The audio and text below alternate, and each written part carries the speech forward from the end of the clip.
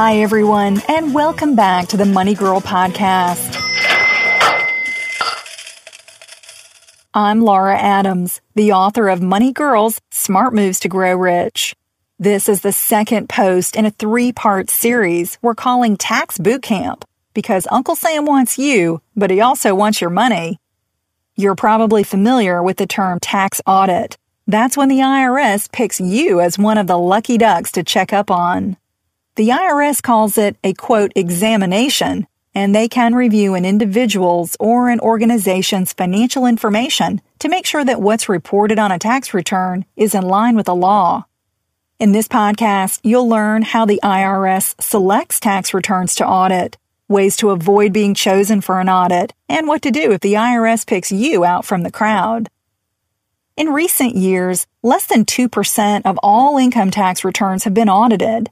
But the audits done in 2009 alone brought the IRS close to $50 billion in additional tax revenue. Though the IRS doesn't reveal their super secret audit selection formula, there are some things that make you more likely to get audited, so we'll review those red flags. The IRS computer program assigns each tax return a score, and the higher the score, the more likely you are to have underpaid taxes and therefore to be chosen for an audit.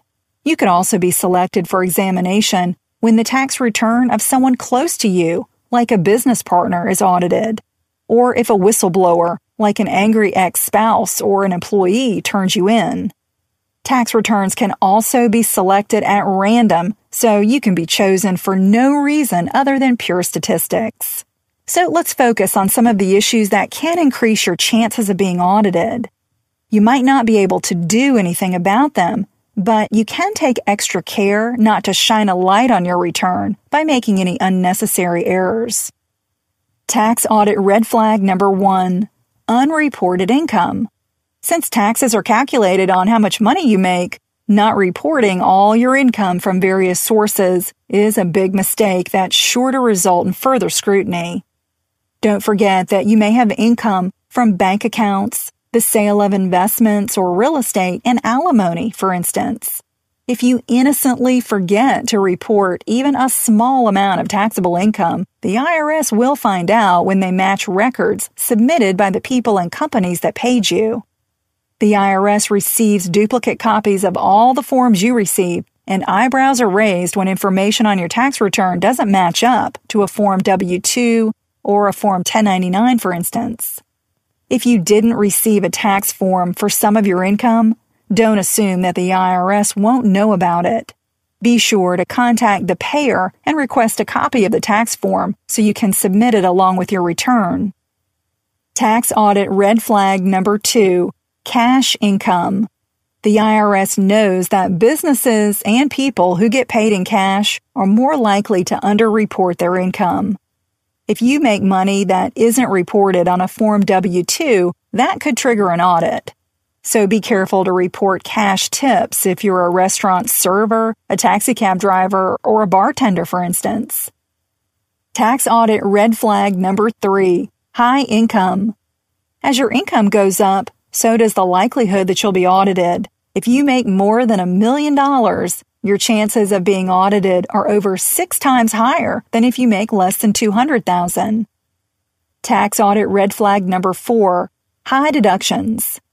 In the first episode of Tax Boot Camp, I covered tax deductions and tax credits. If your itemized deductions exceed certain thresholds for your income, for example, you claim a really big charitable donation that's a significant percentage of your pay, then you could be singled out for an audit. That doesn't mean that you shouldn't claim every deduction that you're entitled to. It simply means that you need to have good records to back up what's on your tax return. Tax audit red flag number 5, self-employment. If you own a business or work for yourself, there are lots of expenses you can deduct, like work-related entertainment, travel, and equipment. Because the line between personal and business use can be crossed so easily, self-employed taxpayers are targeted more frequently for an audit. Tax audit red flag number 6, home office deductions. The tax rules for deducting home office expenses can be complicated, and that's why the IRS tends to audit taxpayers who work from home. If you're a website designer with a home office who earns $40,000, it would look strange for you to take $30,000 in deductions. Be sure that you don't try to deduct items that aren't used for business. If you do have a lot of deductions, make sure you have documentation to prove that they're a valid part of your job or business. Tax audit red flag number 7, automobile deductions. Another deduction that's commonly audited by the IRS is vehicle use for your job or business. It's really important to keep good records of all your transportation expenses and a mileage log that clearly shows how many business miles you've driven during the year. Tax audit red flag number 8, complex transactions. If you claim complex or unusual expenses on your return, it's wise to provide an explanation before the IRS has to ring you up and ask for one. Submit a note with your return explaining why you have an unusual situation or why you're missing a particular tax form, for instance. Whenever you have a fairly complicated tax situation, like owning rental property, being a business owner, or having a home office, it's a good idea to let a tax accountant do your return. They'll make sure everything is legitimate and that you have the right paperwork to back up your claims. But remember that as the taxpayer, you're the one who's legally responsible for what's submitted to the IRS, so choose your tax preparer carefully. If you do receive a notice from the IRS asking for additional documentation or informing you that you've been selected for an audit, respond right away. It doesn't mean you've done anything wrong. The IRS may just need clarification from you.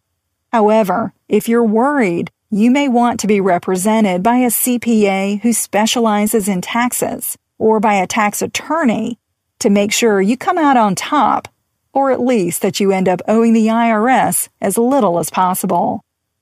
If you like the tips you get in the Money Girl podcast, you'll like my book, Money Girl: Smart Moves to Grow Rich. I devote a whole chapter to taxes so you can be sure you know what you should. The book tells you everything you need to know about money without bogging you down with what you don't. It's available at your favorite bookstore in print or as an ebook for your Kindle, Nook, iPad, PC, Mac, or smartphone. You can even download 2 free book chapters at smartmovestogrowrich.com. You can connect with me on Twitter. My username there is @LauraAdams. I'm also on Facebook. Just do a search for Money Girl. Submit your money questions through social media or email me at money@quickanddirtytips.com. I'm glad you're listening. Cha-ching! That's all for now, courtesy of Money Girl, your guide to a richer life.